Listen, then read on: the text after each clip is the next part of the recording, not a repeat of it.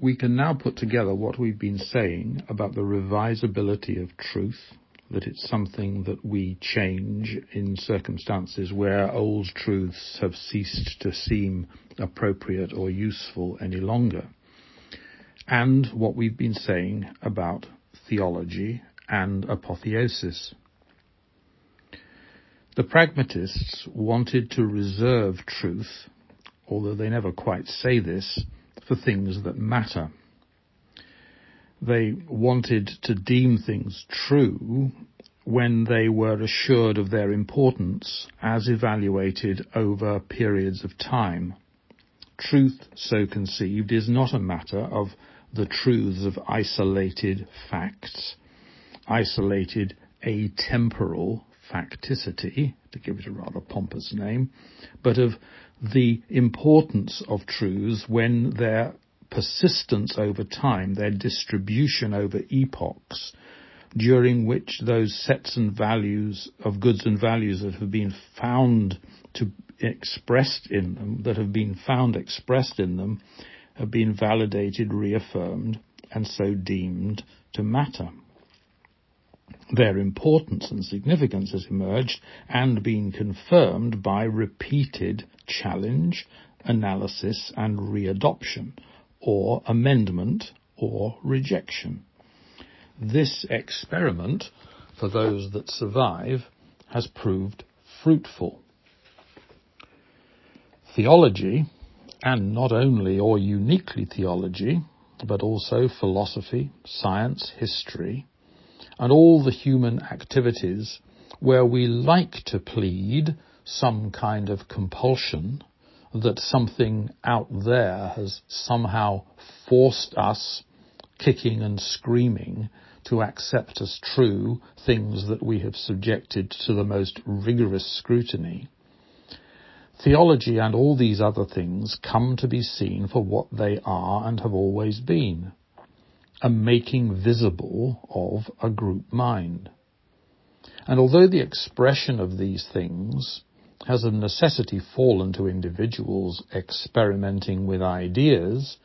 whether they be the Old Testament prophets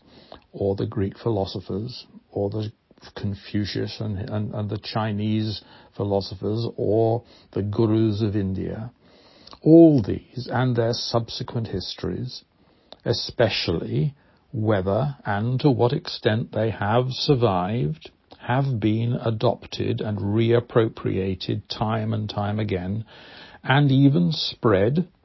through advocacy, through mission, through proselytization, and sometimes, to our shame, through war, come to confirm or deny their appropriateness as expressions of group convictions, expressions of tribal beliefs, expressions of social ontology. When we look at these things, and I think it's actually very interesting that our philosophy and our science and our history also embody these group minds. In other words, they are not the impersonal, objective truths that we like so often to think they are, as features of this spurious claim that we are compelled to hold them as we do by some force of the universe. When we look at them, we see all of them as expressions of a particular experiment in life, or a series of experiments in life. And if we are Western liberals, English Western liberals, and I do mean English, then we may see them as a sort of expression of our national identity, which of course is exactly what they are. But that doesn't mean that they should be universalized. It doesn't mean that they are optimal. It certainly doesn't mean that we've been compelled to adopt them. It just means that they happen to be what we currently think of as being true, and as currently the best we can do right now in our collective efforts to get on.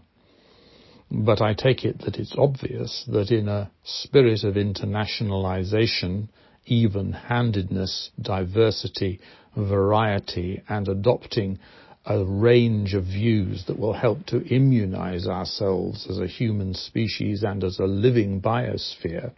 against the enormous challenges that lie ahead, we should be ready to think about other people's truths and other people's ways of expressing their group mind,